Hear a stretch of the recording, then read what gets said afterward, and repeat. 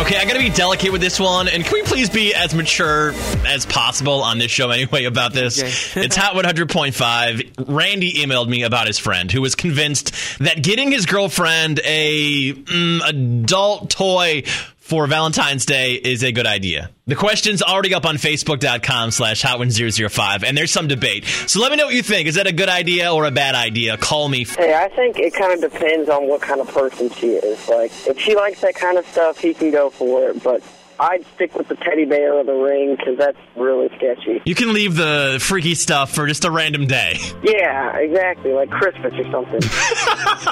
Even more inappropriate. I mean, if she's really into that kind of thing, then yeah, okay. But if you're just buying it as a suggestion and that's what you hope she's like, then no way. Yeah, that's taking quite a leap. Most definitely. That's like saying, oh, honey, I got us another woman to be in bed with us for Valentine's Day. I hope exactly. That's cool. So it depends on what it is. I mean, if it's bed straps or something funky where both of them can do it. You're into some freaky stuff, aren't you?